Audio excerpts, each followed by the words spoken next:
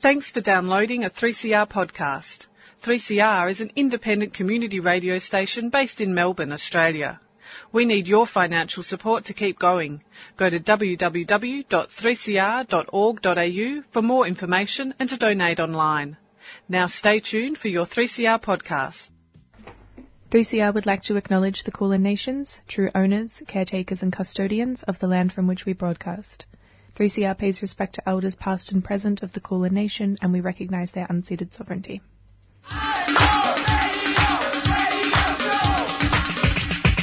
This is 3CR Breakfast. Oh, yeah. Alternative news, analysis and current affairs. Monday to Friday, 7am until 8:30am. Only double. Clap your hands.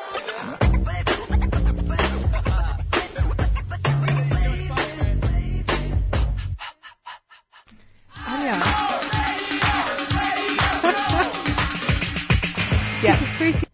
Excellent. Good morning. Let's get revved up. Welcome to Tuesday Breakfast. The most professional show in New York. We're so pumped we have to play the theme song twice. Wow, we are 1.5 times. a lot this morning. Good morning, Melbourne. Yes, welcome. So Anya's back on the panel. If you didn't already know. It's just a learning experience. We're all learning. So, what's our news for the week? Oh, I've got one quick thing to say. Talk to me. So, a couple of weeks ago I talked about having to flirt with a property manager to get a place. So many people have asked me about that since. Like, they're not trusting my behaviour. Go. Really? Yeah. Well, good news is it paid off. So at least... Woo! Yeah. Can we get some applause sound? Yeah. Sound FX applause. That's money. Yes. Sometimes putting your morals aside, even though it doesn't feel great, can get you the things that you want in life. You guys have both gamed the rental market. Yeah. I see what's happening. Maybe you could turn it off. This Oh, one. Yeah. Pete. None of us would have seen that. Yeah, did not even realise that was a button. Now we just know. needed to clap for a long time. Yeah. Well, you both got houses, so it was Yes, worthy yeah. of... Yeah. Isn't there anything more, or is there anything more soul destroying than applying for houses? Yes, applying for jobs. Yeah. True. Yeah. Yeah. Both. Both. Yeah. But like in different ways. Totally. I was going to say going underwear shopping, but... That jeans shopping for me, but yeah, no, fair. Yeah, that's another bad feminist. Oh, I had to thing go say. suit shopping the other day. Suit That shopping? felt really incongruent with my with my life. Yes. Yeah. Yeah. So there's clearly lots of things that can So the destroy world is soul. soul destroying. Yeah. But yes, applying for houses, Yeah, it but sucks. also because, like, you know, if you have a name that's obviously not white or Anglo-sounding, like, you know, I've been told by landlords and agents through landlords that, you know, they prefer a certain ethnicity, and that's why I didn't get the house. And I guess that was more of an issue when I was still a student than now when I have a steady job. And, you know, you always keep thinking, like when you do an application, you're always like, is my name going to change anything? And it's like, well, I can't change my name. Yeah. And I That's made ridiculous. And nor Yeah. should you have to. Oh, yeah. Yeah. And I made the conscious decision to put my friend's name first on every application because she has a more Anglo-sounding name. Yeah. And yeah, and maybe it wasn't an issue at all, but But you don't know, hey, like the Yeah. possibility that it could be, and when you really want the place. Yeah. But it's so discriminatory. Like my housemate trying to present as though she wasn't trans to get a place, and just playing all of that down. That's like you so shouldn't have to disgraceful. do all of these things. It's really It's heartbreaking, awful. yeah. And just to get, like, housing, like a basic right. and like I have money, I can pay. Yeah, totally. I've never been late on my rent or my bills or anything, but they're not looking for, they're just looking for these very superficial things and these assumptions around who can afford to pay for something and who can't. Yeah. So, news headlines? Or you also had... All right, no worries. So, news for this week. Last week, Special Rapporteur Ben Emerson released a report containing evidence of widespread torture in Sri Lanka. He said that impunity is still the rule for those responsible for the routine and systemic use of torture, and countless individuals are the victims of gross miscarriages of justice, resulting from the operation of the PTA, the Prevention of Terrorism Act. The Tamil community remains stigmatised and disenfranchised, while the truth of other minority communities is steadily being eroded. The Tamil Refugee Council is calling again on the Australian government to stop the deportation of asylum seekers and to grant protection visas to all Tamil asylum seekers. In Pakistan, former cricket star Imran Khan's party, the PTI, wins the election with 109 of 269 seats in the National Assembly, and with rival party, the Pakistan Muslim League, winning 63 seats. Only 52% of citizens turned up to vote, down from the previous election. There have been accusations of fraud and manipulation concerning the victory, but Mr. Khan has denied the allegations, arguing that polling has been the most transparent in the country's 71-year history. The EU Election Observer Mission claims that there has been a lack of equal opportunity and systematic attempts to undermine the ruling party. And in Cambodia, former Khmer Rouge General Hun Sen has been re-elected in a landslide victory, with his party, the CPP, winning 80% of the votes. This result follows what has been described as a months-long brutal crackdown in the state against opposition members, some of whom have been imprisoned and others exiled, and also the media, with the forced closure of all independent media. ASEAN Parliaments for Human Rights has stated that this election has taken place in a highly repressive political environment.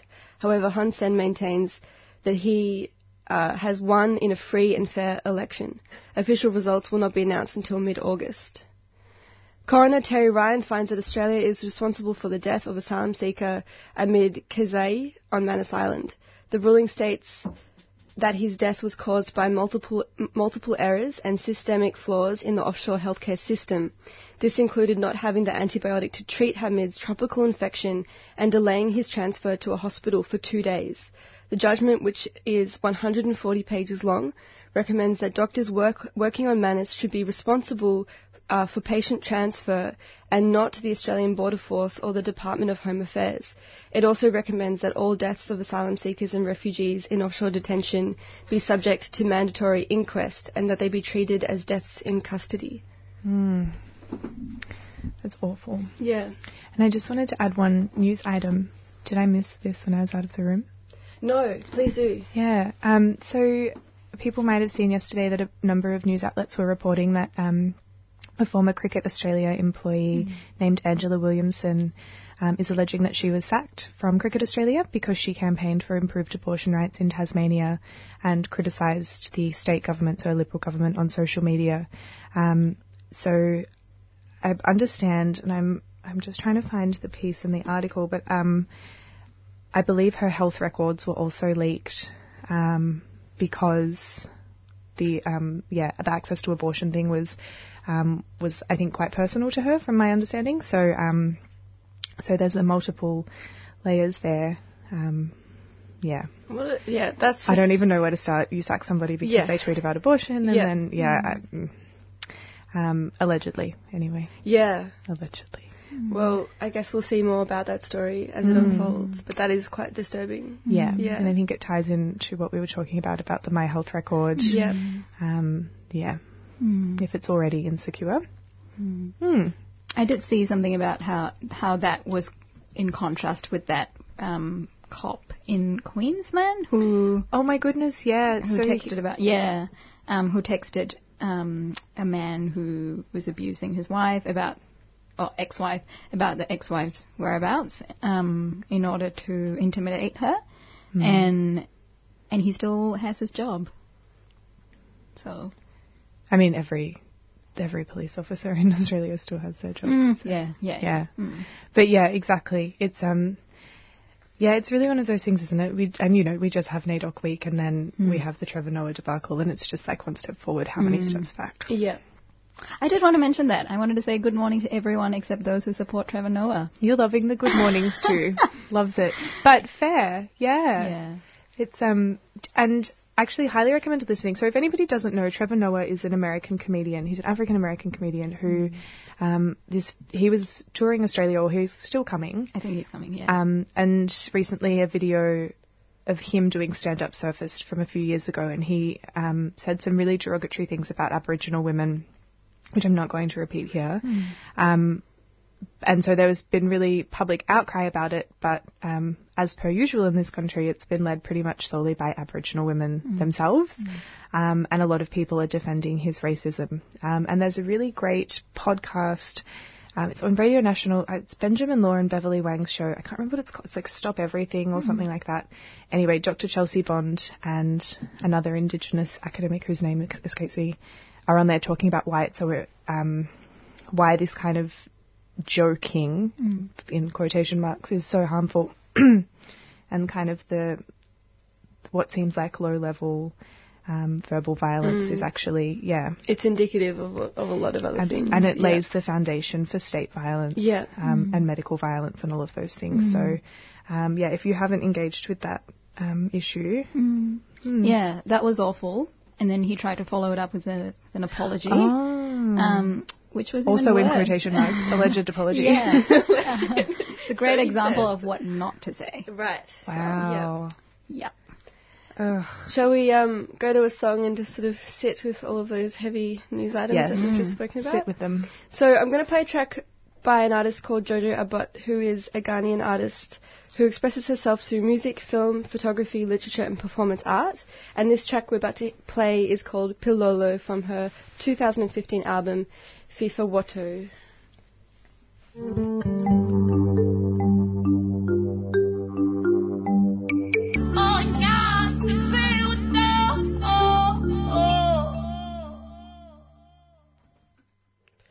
And so that was a song called Pilolo by Jojo Abbott. Beautiful vocalist. Yeah. So we have the absolute pleasure of being joined in the studio right now by Thea Baker, who is a wellness coach for women, and she's also a phone support worker at Wire, and that's where I had the pleasure of meeting her. And just, it always happens at Wire that you meet people and then suddenly you work out what they do in their life, and it's just incredible. So a description of your job is wellness warrior for all things women, which I think is so fantastic. So lovely to see you. Thanks for coming in. Oh, my pleasure. So you used to work in the corporate world. What made you shift to this type of work? It's a funny transition. It's a real journey, probably since my children were born, actually. I often say my life before children was all corporate human resources. That's what I used to do. And then I had my kids, and life really changed for me in a number of fairly significant ways. As a woman, I kind of changed my perspective of life in a big way. And I just wanted to be able to spend some time with them when they were little, in their formative years, but also within that was a real privilege to be able to stay at home with them. But also I got completely lost in the process of becoming a mother. I didn't know who I was. I didn't know what I wanted. And I really disconnected from my body. And, it didn't respond the way that it used to. It certainly didn't look the way that it used to. And nobody really has those conversations. You have young women who go into motherhood and there's this dreamy kind of process that's going to happen, and the baby is a little peanut and then it becomes a watermelon and then you have to have it out, some which way or other. But nobody kind of goes, by the way, there's a process that the body goes through, and within that, your psyche as well, I think. So I got completely lost in myself and in who I was. And for me, exercise was a way to find my way again. Physically, it helped me reconnect to my body, but it gave me time away from my kids. I'm a swimmer, and when you're face down in a swimming pool, nobody can get you. And you're also a very good swimmer, by the way. I was seeing on your website, you've held the record in Victoria for freestyle? Freestyle, 800 metres. Yeah, it was a while ago. But that was pre a few other things, hip surgeries and other such. But yeah, that's how my transition into the health and fitness and wellbeing industry kind of came about, was about helping other women reconnect to their bodies. If I could do it for me, could I help other women find their way back to their bodies? And then that got in the last sort of 8 years or so, much more complex.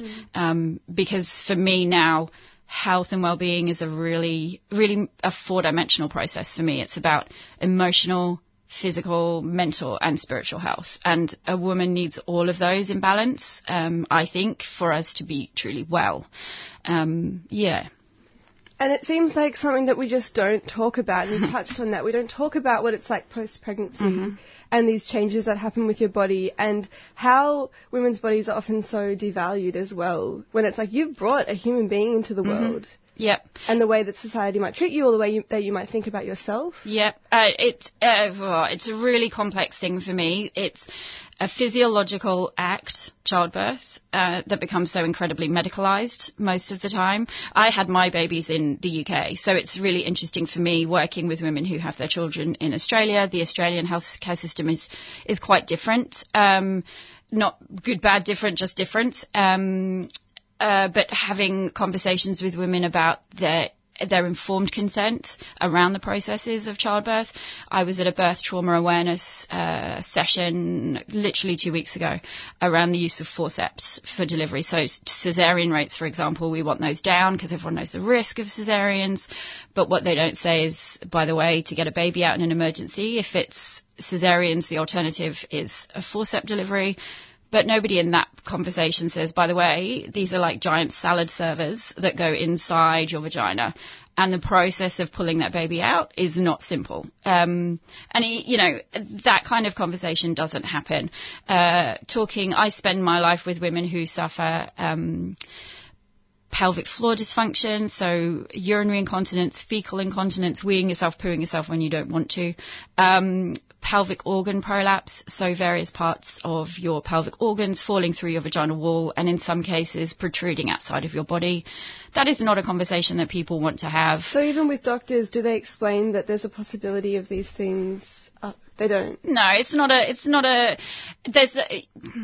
there's this expectation that you're just going to have a baby, and the priority in that moment is to get that baby out safely. Yeah. And in some cases, it's kind of like the carrier for that baby is secondary in the consideration, and that really troubles me. And women in the middle of labour, it's not a pretty process, and women are not thinking straight. They're not in a position necessarily to be fully informed. They're in a lot of pain. They're very scared. And unless you can, for me, it goes back a few stages. There's got to be better antenatal care with regards information. So a huge part of the work that I do is about education. It's about education. If I could get hold of women in their 20s, I've worked with teenage girls, explaining to them that this is your anatomy, this is how your body works, and you only have one of them. So it's better that you work with it rather than against it. And that's a whole bunch of things, whether that's around exercise, the kind of exercise we do, understanding how our anatomy works is not a conversation that is had. I have a teenage daughter myself. I have a teenage stepdaughter as well. So experiencing it secondhand, what they're taught in schools these days, they're not given that kind of information. It's actually about don't have sex and don't get a sexually transmitted disease. It's not, this is why you have a period and this is what you need to know about periods and this is what you need to know about what's normal. And it's so basic. It's really not rocket science. And I stripped it right back. Every woman that I work with for the first time has a conversation around their anatomy.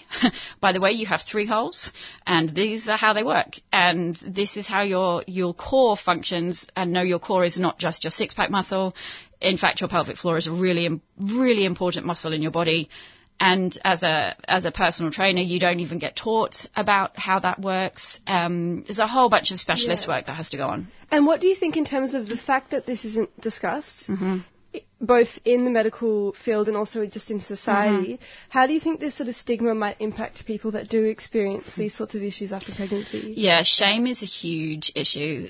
We know that there aren't enough pelvic health physiotherapists out there to really connect with the amount of women who will suffer pelvic organ prolapse or pelvic floor dysfunction. And I really don't want to come on here and scare women, but it's a real silent epidemic. And I think the statistics are something like up to 1 in 2 of us are going to suffer some form of pelvic organ prolapse in our lives, whether that's related to pregnancy, childbirth, exercise. We know that even people that don't have children can prolapse because of the kind of exercise that they're doing. and menopause. So we're different to men. I spend a lot of time educating the women I work with, but also other health and fitness professionals about the fact that we're not mini men. Women have a different anatomical structure. There's a few design flaws in that, and there's this hole in the middle of the vaginal opening is gravity, unfortunately, assisted, and unless you know how to work with those muscles well, you can cause yourself a huge amount of damage, or damage can be caused to you. So shame is a huge thing. The silence around it is not a conversation that's comfortably had. I often say that I feel like I'm taboo slaying all the time. I talk about periods and vaginas, and I talk about it at the dinner table, and my kids are so That's used great. to having those conversations. I think that would be amazing to grow up as a kid and be able to talk about that stuff really openly with your parents, and not to be this thing that needs to be hidden or hush-hushed or anything. But even there, that really came up close to me at home recently. My daughter's bless her, thank goodness she won't be listening to the radio, but she's had her period now. She started her period at 12, and she's only had 2 cycles, but already she hides her pads up her sleeve. What is with that? She goes to an all-girls school. Like, all of them are going to go through this.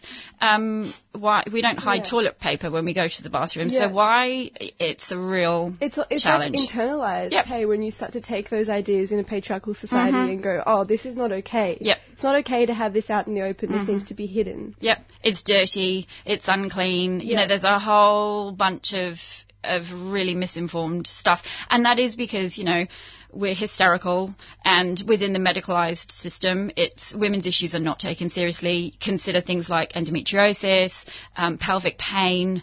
No, that's nothing. You're fine. You're normal. I've spoken to so many women who have to fight and spend a shed load of money getting access to the right kind of care for the right kind of diagnosis because they know something doesn't feel right. Yeah. But they're told time and time again, no, everything's fine. And imagine the money that would be pumped into these health issues if it was cis men that experienced them. Right. Absolutely. I've often said if a man's penis was broken in the same way, they would have been affixed many, many years ago. Yeah.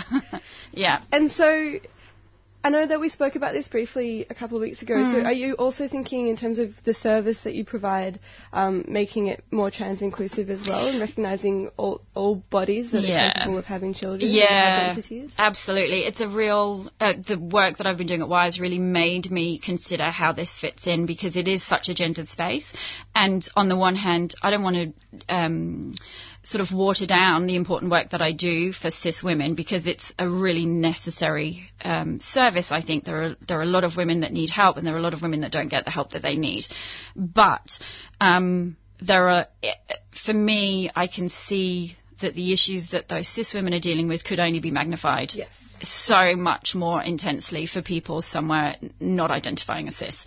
So I'm doing a lot of work in that space at the moment. I'm presenting in Melbourne at the Women's Health and Fitness Summit later this year on inclusivity and intersectionality in health and fitness, and again in New Zealand later in the year because I think that we are pretty shambolic in this space. Yeah, and it's the same thing with WIRE. These services or organisations that have been previously exclusively for cis women and then kind of expanding that and going, this isn't the only group that's affected by this, and how do we reach these other people whilst also recognising that, not changing, not like being able to see both. Like, this is an issue that affects cis women, but it's also an issue that affects people in the trans community. Let's hold those two things together and make sure everyone feels included in this discussion. Yeah, for me it's an and, it's not an or. Why does it have to be or?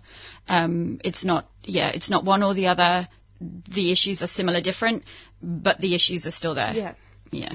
And in terms of wellness and exercise, what are some examples of things people can do to work on their health if they have experienced these sorts of issues? For me, I guess I see my work as educating women to be the experts in their bodies.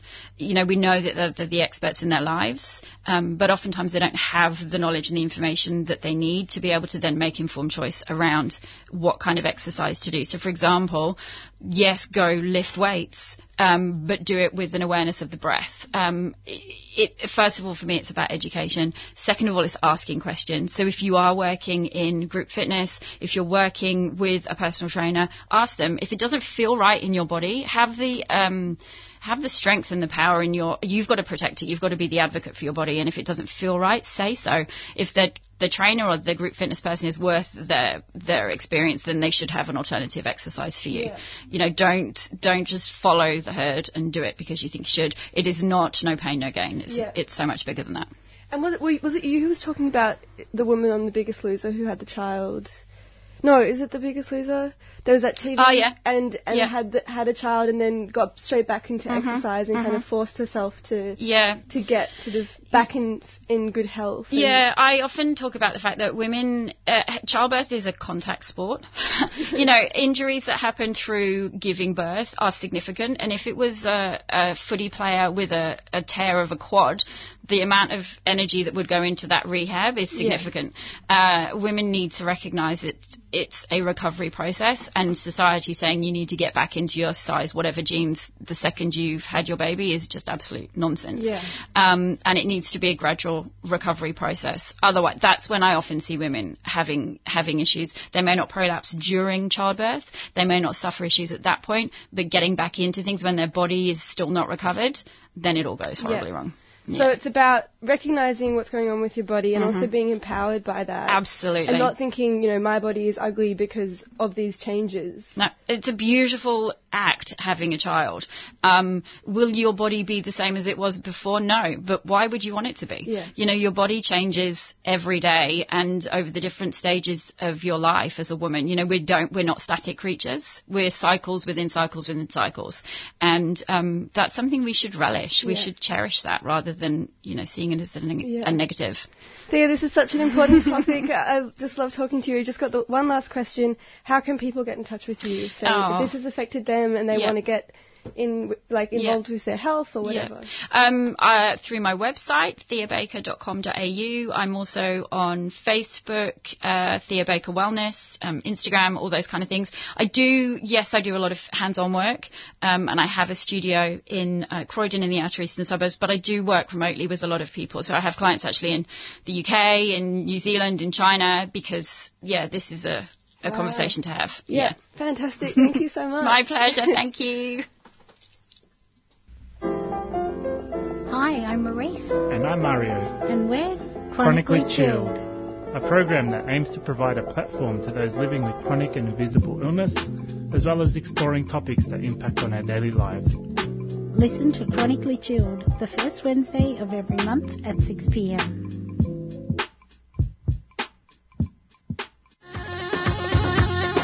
Three-CR are selling keffiyeh Palestinian scarves in support of the last factory that produces them in Hebron, Palestine.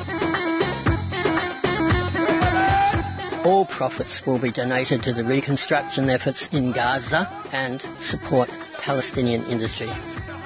These are traditional scarves available in red and black, or you can choose from a modern design. Go to 3cr.org.au/shop to buy online or drop into the station during business hours.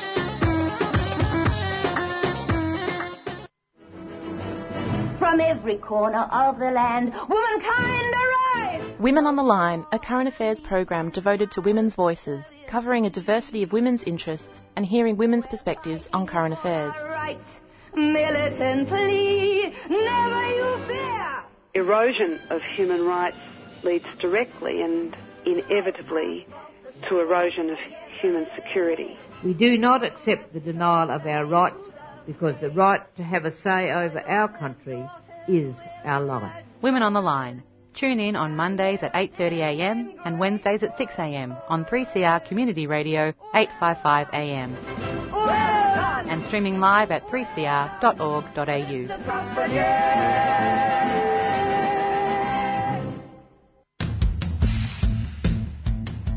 The Indigenous Social Justice Association Melbourne is continuing its Stop Failing Our Kids campaign until this year's Victorian state election. We're asking people to sign an online petition and to send postcards to Premier Daniel Andrews, calling for his government to abandon plans to build a $288 million youth prison at Cherry Creek. We want that money directed to culturally appropriate programs to address the underpinning issues rather than incarcerating children. For more information and to sign the petition, visit ISJA Melbourne's Facebook page. Postcards are available at 3CR and locations listed at isjamelbourne.com. Premier, it's time your government stopped failing the kids. Isja Melbourne is a 3CR supporter. And we're back at Tuesday Breakfast at 3CR. We're going to go to a track now by Ella May. This song is called Table for One.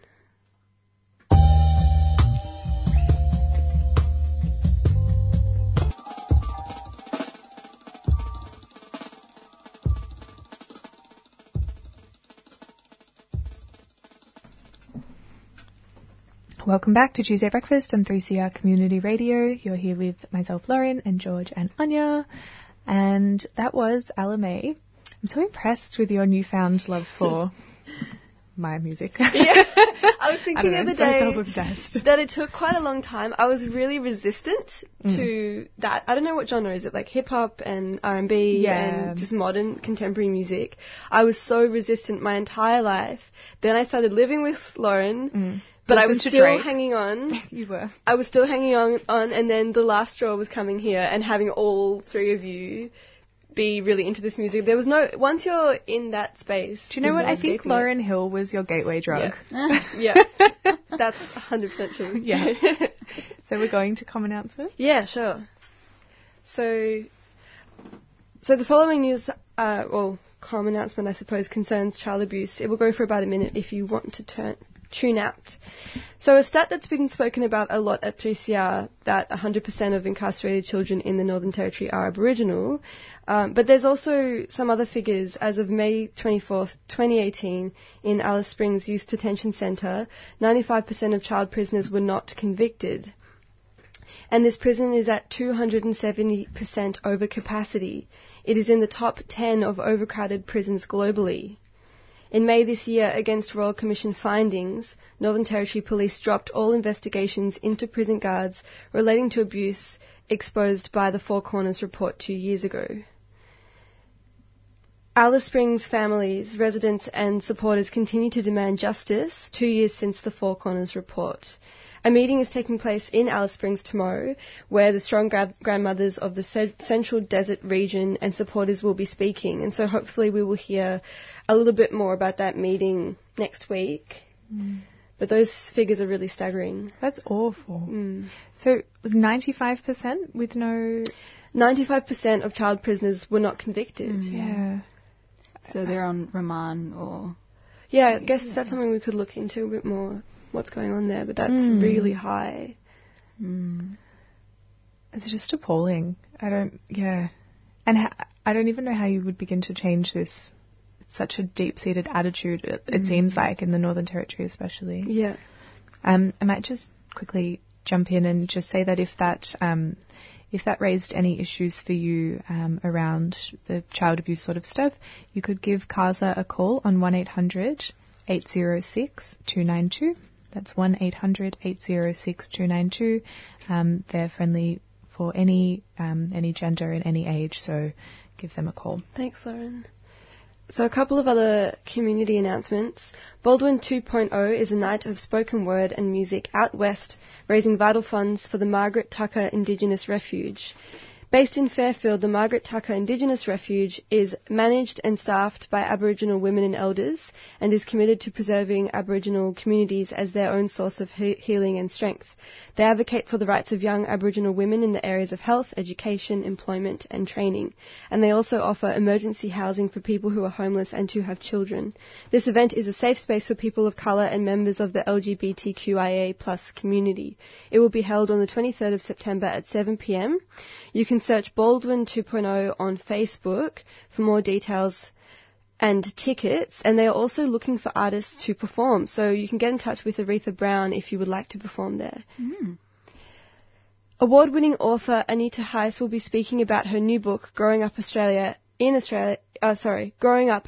in Australia on Thursday the 30th of August. Growing Up Aboriginal in Australia showcases a mixture of high-profile identities, well-known authors and newly discovered writers of all ages sharing their childhood stories of family, courage and belonging. The event will be held at the Newport Community Hub from 7 to 8 p.m. on August 30th. It's a free event, but registration is required. Melbourne says no to racism. standing up to the racist law and order agenda. Join community members, legal experts, and Greens MPs at this community forum on how we can stop the attacks on the South Sudanese and African Australian communities. So that's being held on the 9th of August from 6:30 to 8:15 p.m. at Melbourne's Multicultural Hub. Say No to Sexism. A counter-protest to March for Men will be held on August 25th from 1 to 4 p.m. at Federation Square. March for Men? Yes. Why? Why is anyone marching for men? I wish everyone could see Anya's face right now. You cannot make this up. Yeah. Oh, I think I saw you had liked the event as well, I think. Did you? Yeah, I'm going. Yeah. I'll be there. Yeah. Not March for Men, the other. Yeah. My God. Yes. Oh, this is so hard done by. I can't. So, if you're as shocked as we are, I guess you can kind of guess where it's going. The March for Men gives a platform to racists, sexists and misogynists to continue pushing for harmful rhetoric about the feminist movement and its aims to achieve gender equality. So that's on August 25th from 1 to 4 p.m. Yes. That's the most ironic thing I've ever heard. Oh, gross. All right, one more event. So this is a discussion about the Nauru files and Australia's offshore detention policies as part of the All We Can't See Illustrating the Nauru Files art exhibition. It's on the 2nd of August from 5 to 7 p.m. at 45 downstairs. Oh, that's a really cool place in Melbourne. And did I already give the date for that? Yes. Cool. So that's it. I might just jump in. There's one more event that we would like to highlight. It's hosted by the Abolitionist and Transformative Justice Centre. It's a snap action on the 2nd of August, so that's this Thursday morning at 8 a.m, meeting at Flinders Street and Elizabeth Street on the corner there. So it's a snap action against youth incarceration, and it's a protest against the Prisons 2018 conference, which is sponsored by prison industry corporations such as Broad Spectrum.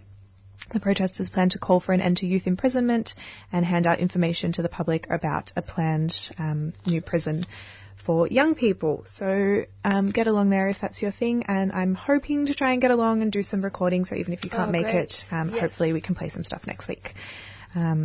Hopefully the Red Cross will let me move my plasma donation. All right, and now we are joined on the line by Natalie Ironfield, who I'm very excited to have with us.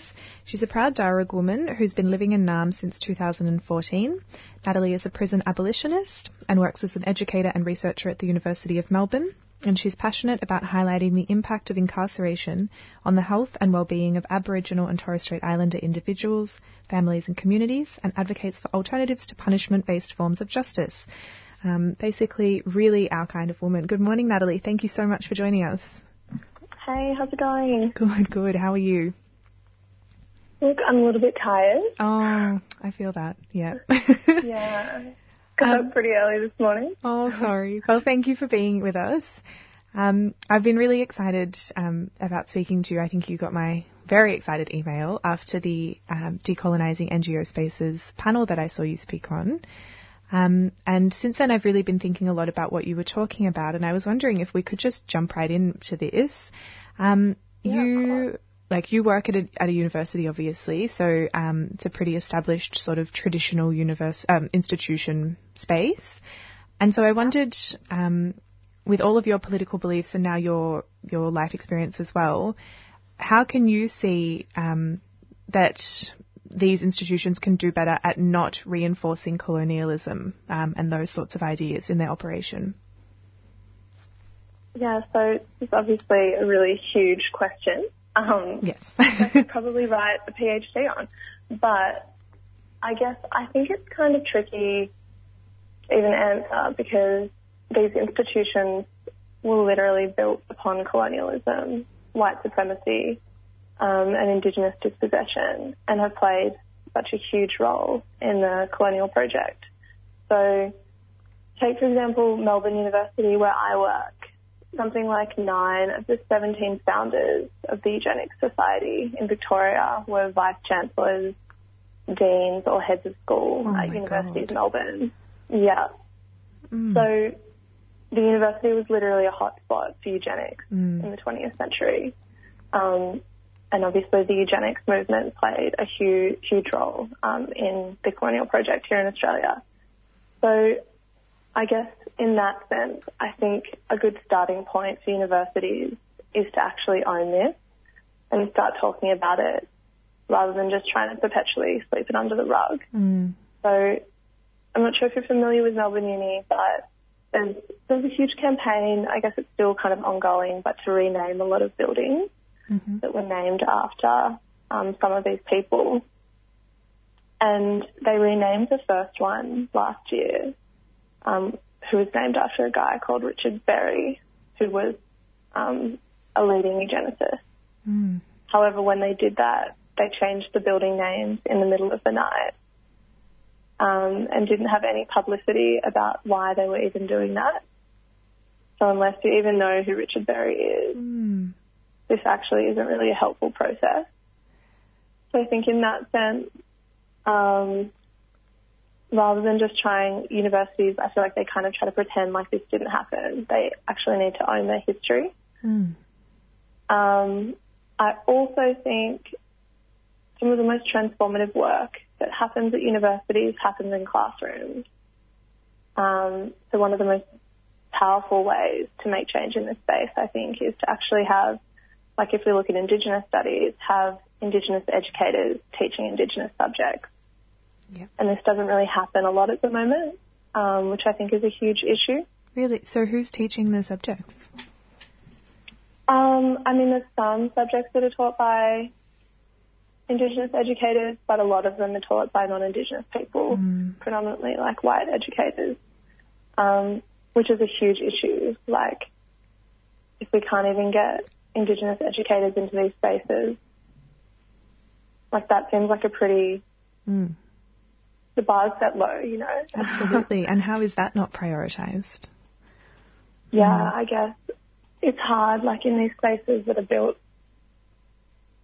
on, you know, you have to have, like, they'll create rules that make them really inaccessible. So, like, you need a PhD to teach a subject. But obviously people from certain backgrounds, getting a PhD is a lot harder because they haven't always had access to education. Like, the university is a space where we haven't always been welcome. Absolutely. And are still trying to make space in those institutions.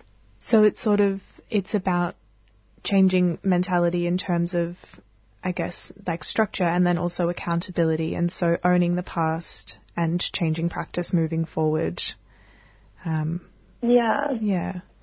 And like, I think, to be honest, the amount of reform that we can do in these institutions is somewhat limited because of how universities were founded upon white supremacy and colonialism. So it's literally built into the operation.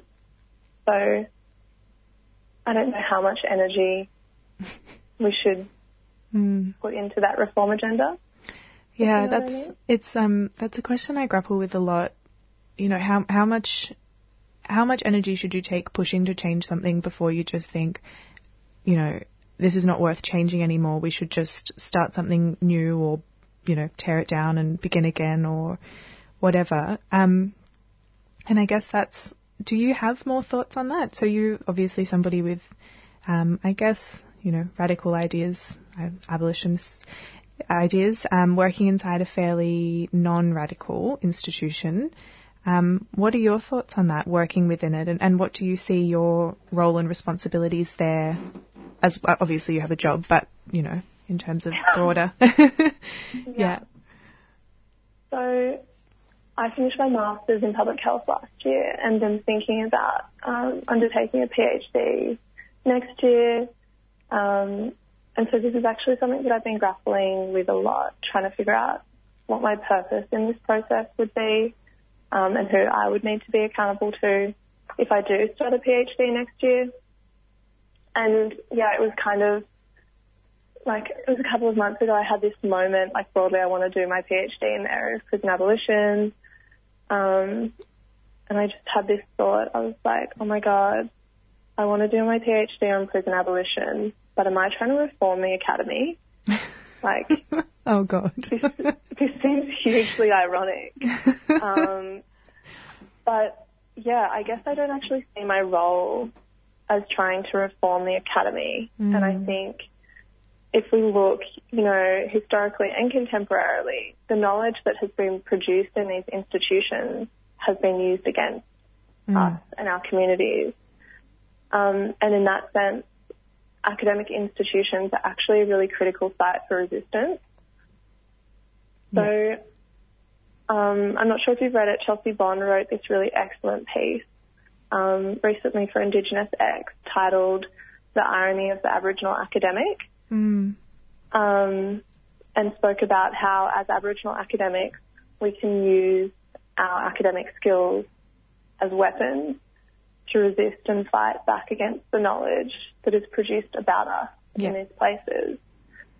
So I guess that's kind of how I see my role.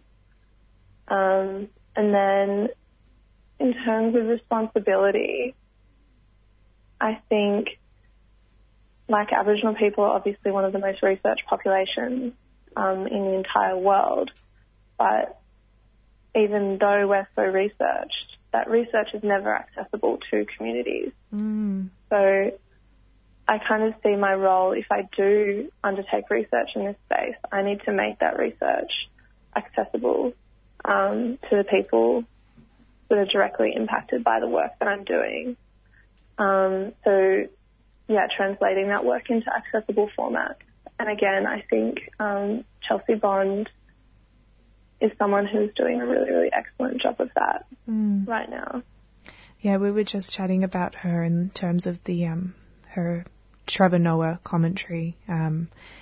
She's fantastic. And it is that she does manage to take quite critical commentary and high-level sort of theoretical arguments and bring them to the masses, I guess, which make them really accessible and understandable. And I think that's so important. Absolutely. And I think that's definitely something that, it's absolutely crucial that all academics have that sort of mentality, I think, more and more, because you're right, all of this research is about a population who is just being talked about but isn't being worked with. So, and so you've mentioned a few times, obviously, your abolitionist views, which is something that we sort of touch on a bit on 3CR, but how did you get to this point? What does it mean to you, and I guess why do you believe in it? So when I was doing my master's, I guess I started learning more about the impact of prisons on Aboriginal people, families and communities from a health perspective. And I also started volunteering in a program that I had at Port Phillip Prison, which was like a cultural support program for Aboriginal men. I guess both through going to that institution every week and also the work that I was doing at uni and the reading that I was doing outside of uni, I began to realise pretty quickly that prison reform was only going to do so much. And I think, like, if we look back on the function of prisons in the Australian Colonial Project, like, prisons were literally used to remove Aboriginal people from land and to segregate them from white society. So, they were founded upon white supremacy and oppression of Indigenous people.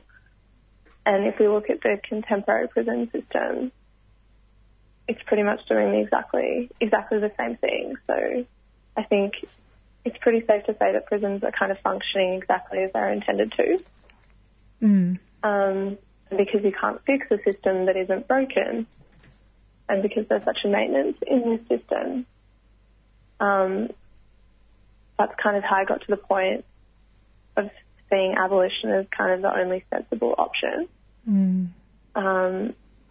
I don't really think we're going to see any real, meaningful, positive change in that space until we fundamentally start doing things differently. and start imagining other ways of existing beyond like that colonial system that has been imposed upon us. Yeah, I think listening to you speak today and in the last couple of weeks, I think an examination of the white supremacy inherent in our institutions, in our biggest institutions, is really, really necessary, because they're just, like you say, they're reproducing this. Or they were founded in it, and it's just being reproduced every day. So, exactly. We do have to wrap it up, but just really quickly, if people want to learn more about what we've been talking about today, I guess abolition in particular, do you have any recommendations, like a book where they can start, or particular writers that you enjoy or anything like that? Yeah, so in terms of abolition stuff, I guess obviously Angela Davis's Are Prisons Obsolete is obviously an excellent starting point. That book is quite academic though, and maybe isn't all that accessible. I did stumble across this excellent reading group, reading list on this conference website for the 2018 International Conference on Penal Abolition website. And that has like kind of academic stuff and also a lot of kind of more like just article stuff, and it takes you through like different weeks. So there's heaps of resources there. And also, I really love this podcast called Beyond Prisons. Yeah. Have you heard that? Mm-hmm. Yeah, it's good. Yeah. So made in the States, and is pretty accessible, I would say. And they obviously interview like lots of amazing humans who are doing really great work in the abolitionist space. Awesome. Thank you so much. I'll pop some of those links up on our Facebook page so people can get to reading and listening. And thank you very much for joining us this morning. No worries. Thanks for having me. Thanks. So that was Natalie Ironfield from Melbourne University. Well, not representing Melbourne University, but she is a researcher there. And, we have a song. Yes. What is it? Do you know Amalu? No. Has been endorsed by Drake. Wow. That's the say no more. Finally, you made the big time when you've been endorsed by Drake. And this track is from the album DDD from this year. It's called Tried Up.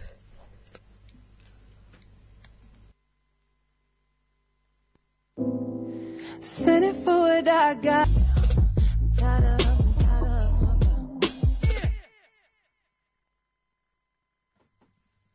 And that was Amalu with a song called Tried Up.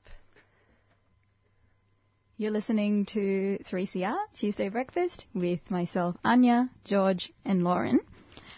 So there's been a lot of news and noise about prisons lately, and we've been talking about it quite a bit on the show today as well. So from the Queensland government's announcement about opening a new private women's prison to be run by Serco, which is awful on so many levels, and we unpacked that a little bit about a fortnight ago with Debbie Kilroy from Sisters Inside, to the news that, the proportion of Aboriginal kids in the Northern Territory juvenile justice centres is 100%. So I think it's pretty uncontroversial to say that the prison system, as it is now, is not working. So, is that seriously time to start imagining a world without prisons then? Yes! Applause. So joining us now to share her thoughts about that is the amazing Vicky Lee Roach, a proud Yuin woman, activist, writer, poet, an all-around champion. And for all of you law nerds out there, I'm looking at you, Lauren, look up Roach and Electoral Commission. In 2007, Vicky was instrumental in a High Court challenge that struck out legislation banning prisoners who were serving 3 years or less from voting. So, very exciting case, worth the read. And I'm so excited and humbled to speak to her. Thank you so much for joining us today, Vicky. Thank you, Anya. Let's start with the big questions. Why not? What are your thoughts on prison abolition? Do you think it will ever become a reality? Well, I hope so. I'd like to see that. And it's been shown in other countries that it's possible. So I don't see why not. although having said that, I don't expect to see it in my lifetime. Well, one can hope. I guess then, if we abolish prisons, what are the alternatives? What do you think we could be doing instead? Well, I think we have to look at other models, and we have to change the way we think about people who break the social compact. We have to actually think about the kind of laws we have that criminalise people and send them to jail to begin with.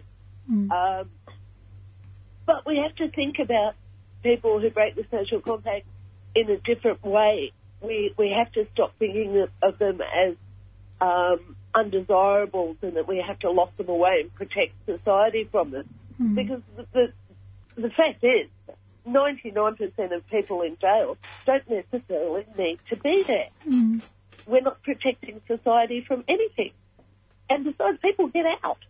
They get out all the time. And they go back in, which is what prison does. It creates its own customers.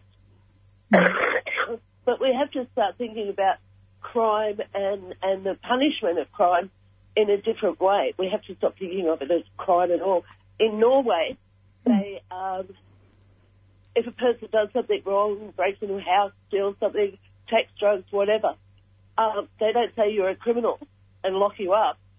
They say, how has society failed you that you need to do these things? What can we do to make your life right so that you don't want to harm anyone else in society? And I believe that that's the way we should look at things. So it's sort of reimagining what the word crime... Yeah. Sorry? So it's sort of reimagining what the word crime even means. Yeah. Yeah. Yeah, exactly. Yeah. And so in terms of the prisons as they are now, First Nations people are disproportionately represented in prisons. And I'm just wondering about what you think about what kind of structural and institutional change, be it in the education system, government and or communities, should we be aiming to achieve to change this? Well, government should stay out of our business altogether. Yeah. Take that. Seeing as they won't, I guess we have to work with that. And look, the biggest driver behind anything for First Nations people as well as everyone else is poverty. And governments create poverty. Nobody wants to live in poverty. It's, talking about reimagining crime, we're currently reimagining crime to include the crime of being poor. So I think poverty is the main driver behind anybody going to prison or being in a position where they can be easily criminalised. The doctor that's been giving people cannabis oil, he just served 12 weeks in prison on bail, waiting for bail. He didn't need to be there.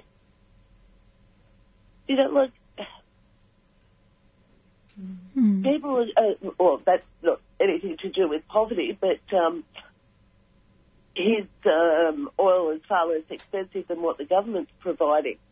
That costs people about $1,500 a month. So they're going to other people, other ways of getting healing oil. So government's not particularly helpful in any way in society. It should probably just butt out of everybody's lives. And what about the education system? Well, I don't have a lot of faith in the education system anyway. Being stripped of so much funding and loaded with so much bureaucracy, where do they ever get the time to teach the kids anything? I call it indoctrination, which it basically is. So, the whole education system needs to be more structured around what kind of world we're facing, which is currently not. Look, they're only just starting to teach kids the true history of Australia. Look, once upon a time you had the white settler taming the noble savage, and we're actually starting to teach a bit beyond that. But it's still not appropriate for First Nations kids. We try and slot First Nations kids into a white-centred education system, and I don't think it works. Mm.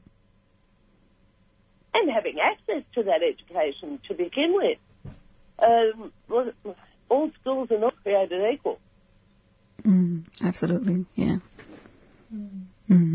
So I guess reimagining prisons and the criminal justice system is so much wider than just that. It starts from the community, education, government. There's just so many interrelated factors connected to it. Housing, education, income, and it's not enough to say that, like, we've got this idiot government screaming jobs and growth, and the only jobs they're creating are people in prison. Funnily enough, you're classified as employed. You go off unemployment benefits and you're classified as employed when you're in prison. All those people on work for the dole, all the older people who are forced to volunteer for 20 hours a week or something like that.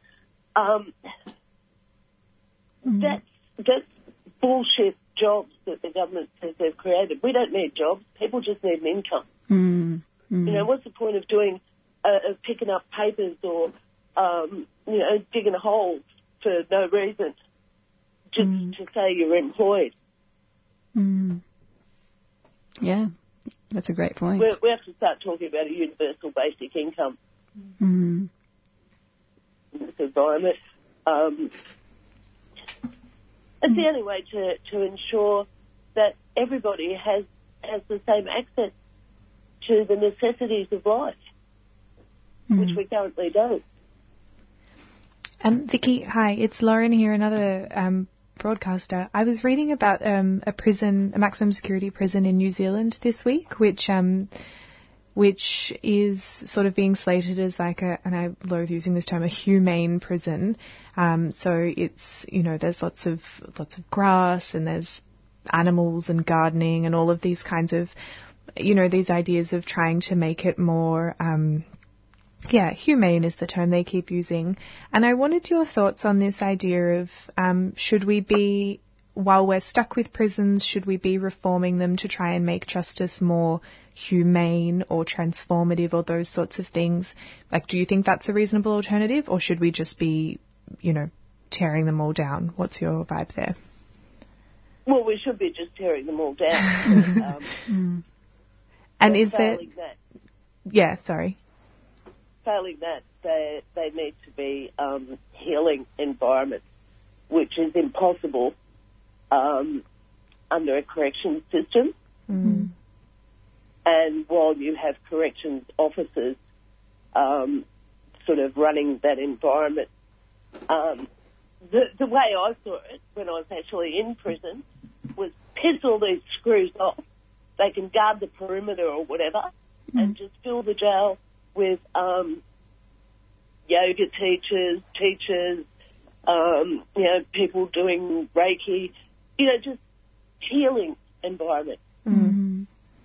A totally healing environment. People working with women to find them housing, all those kind of things. It needs to be healing. What's the point in punishing people? Sorry, that was a dog. I think... Yeah. And I think we've got to wrap up soon, Vicky, but I just have one final question, because you talked a little bit about women in prisons. Given that we've just celebrated NAIDOC Week, where the theme is, because of her weekend, there's a lot of conversations about how women, Indigenous women are being treated at the moment. What are your thoughts about how First Nations women are being supported or not supported in prison currently and subsequently out of prison? Well, look, there's a lot of will in the community to support women in prison, particularly Aboriginal women in prison. But it's difficult to access. Prison's a very closed, secretive environment, and it's difficult for the community to gain access to the women in prison. So if that were made easier, when I was inside in Victoria, we had community come in from outside and run a program, a cultural immersion program, and it was fantastic. For the entire day, you spent the entire day with these women and other Aboriginal women doing cultural things, and that lasted for like a whole week. It was almost like not being in prison for that time, and it was excellent. If the whole jail could have been like that, So I think there's a lot of will to support women in prison, but not from the Department of Corrections. I think Department of Corrections are obstructive when it comes to allowing community in. You'd think they'd learn by now, but it's still an ongoing struggle. Yeah, and the struggle is because of their mindset. They see community as do-gooders, that we're in prison to be punished, and why should anyone come in and relieve our punishment? Yeah, lots to think about this issue. Unfortunately, that's all the time we have for today, but thank you so much for joining us, Vicky. It was such a pleasure to talk to you. Thank you. The 2018 Melbourne Anarchist Book Fair is on the 11th of August at the Brunswick Town Hall. Stalls, books, projects and organisations fighting for a better world, here and abroad. Come for the stalls, stay for the workshops. Topics ranging from Indigenous struggles and decolonisation, climate change, anti-racism, unions, feminism, refugees, Anarchy 101 and so much more. Interested in a stall? Email us on info@amelbournebookfair.org. That's info@amelbournebookfair.org. Or message us on our Facebook page, Melbourne Anarchist Book Fair 2018, a 3CR supporter.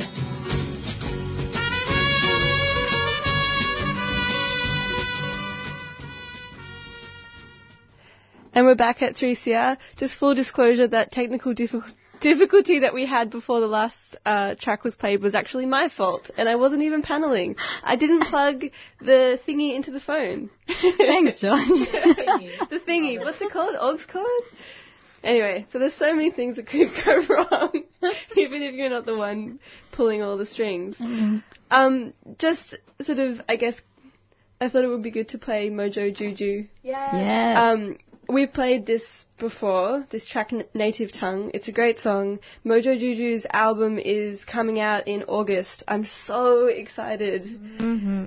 But just for now, we've got this track to listen to, Native Tongue. We'll be back in a couple of minutes.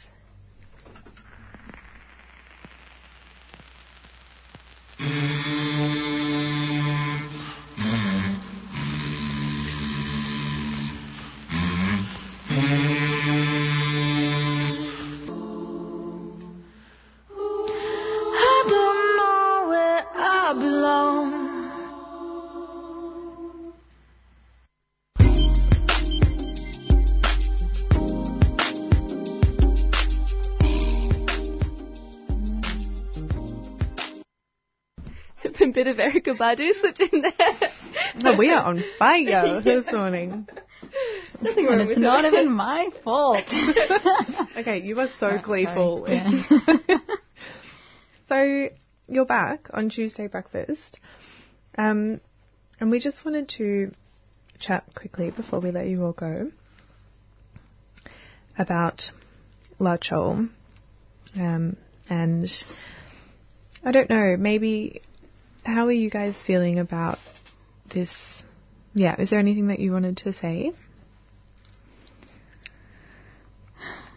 Where do you begin? It's awful.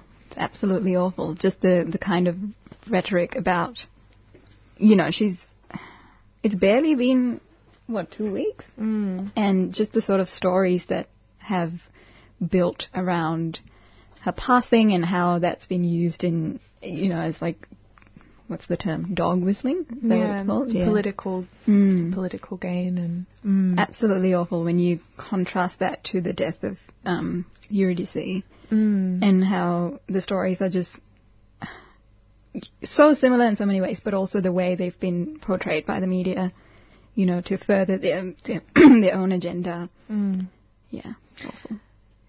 I've been thinking about how, you know, maybe when you mistrust the media, the mainstream media, like I suppose we do, you can kind of, well, personally, I feel like you can almost fail to see how significant an impact they have on people's behaviour, because, you know, when we read the Herald Sun or something, we might be just dismissive and mistrustful, but I think the lack of outpouring of public support for La Chol's family and public grief has really hit home to me just how powerful, it sort of reminded me how powerful this media is, and sort of in the wake of the 9 Fairfax merger. It's a really timely and awful reminder. And her family, obviously we stand shoulder to shoulder with her family, but I can't imagine what they're going through. Yeah, I guess it's a sort of an important time to be thinking about ethics in the media and what's appropriate in terms of the way that you talk about, you know, someone when they've died, and that a lot of people in the media aren't really holding themselves up to these standards and these codes of ethics. And, you know, with the merger with with Fairfax, they will try and get, so it's Channel 9, to agree to their ethics, which will be interesting to see if they actually do that, and will that change the way that they report things. But a lot of these companies are not actually following these rules at all. But so this is actually, I hadn't thought to ask you this, but this is useful that you are a media person. What are the ethics around, so, you know, the whole thing of if somebody says it's raining and somebody says it's dry, it's your responsibility to look outside and see whether it's raining or dry, and then you report that. So if a woman is killed and politicians are all bleating about African gangs, what is your responsibility there? What are you supposed to report? So, I mean, a lot of news companies are part of the MEAA, which is the Media Entertainment Arts Alliance, and they have a code of ethics which states about, 14 different principles that you're meant to follow. And if you don't follow them, you can be fined. You have to answer to this alliance, basically. And one of the really important things in that is that you're not supposed to talk about the ethnicity of a person in a news story. It's actually unethical to do that, to say, an Aboriginal person was sent to jail for this reason. But the way they get around it is by quoting a police person who mentions that fact. But in terms of reporting, I think that they do have an obligation to present the story factually. And they clearly aren't doing that. These sorts of issues happen all the time when organisations jump to conclusions before actually knowing the full story, and it is hugely problematic and very unethical. Absolutely. But I guess this is probably a topic for next week. Let's bring it back next week, because I'd really love to learn more. Yeah. We are well and truly out of time, but thank you so much to all of our guests for today. Thank you, George, for all the amazing songs. Thank you, Anya, for not actually screwing up the panelling at all. And next up is Accent of Women.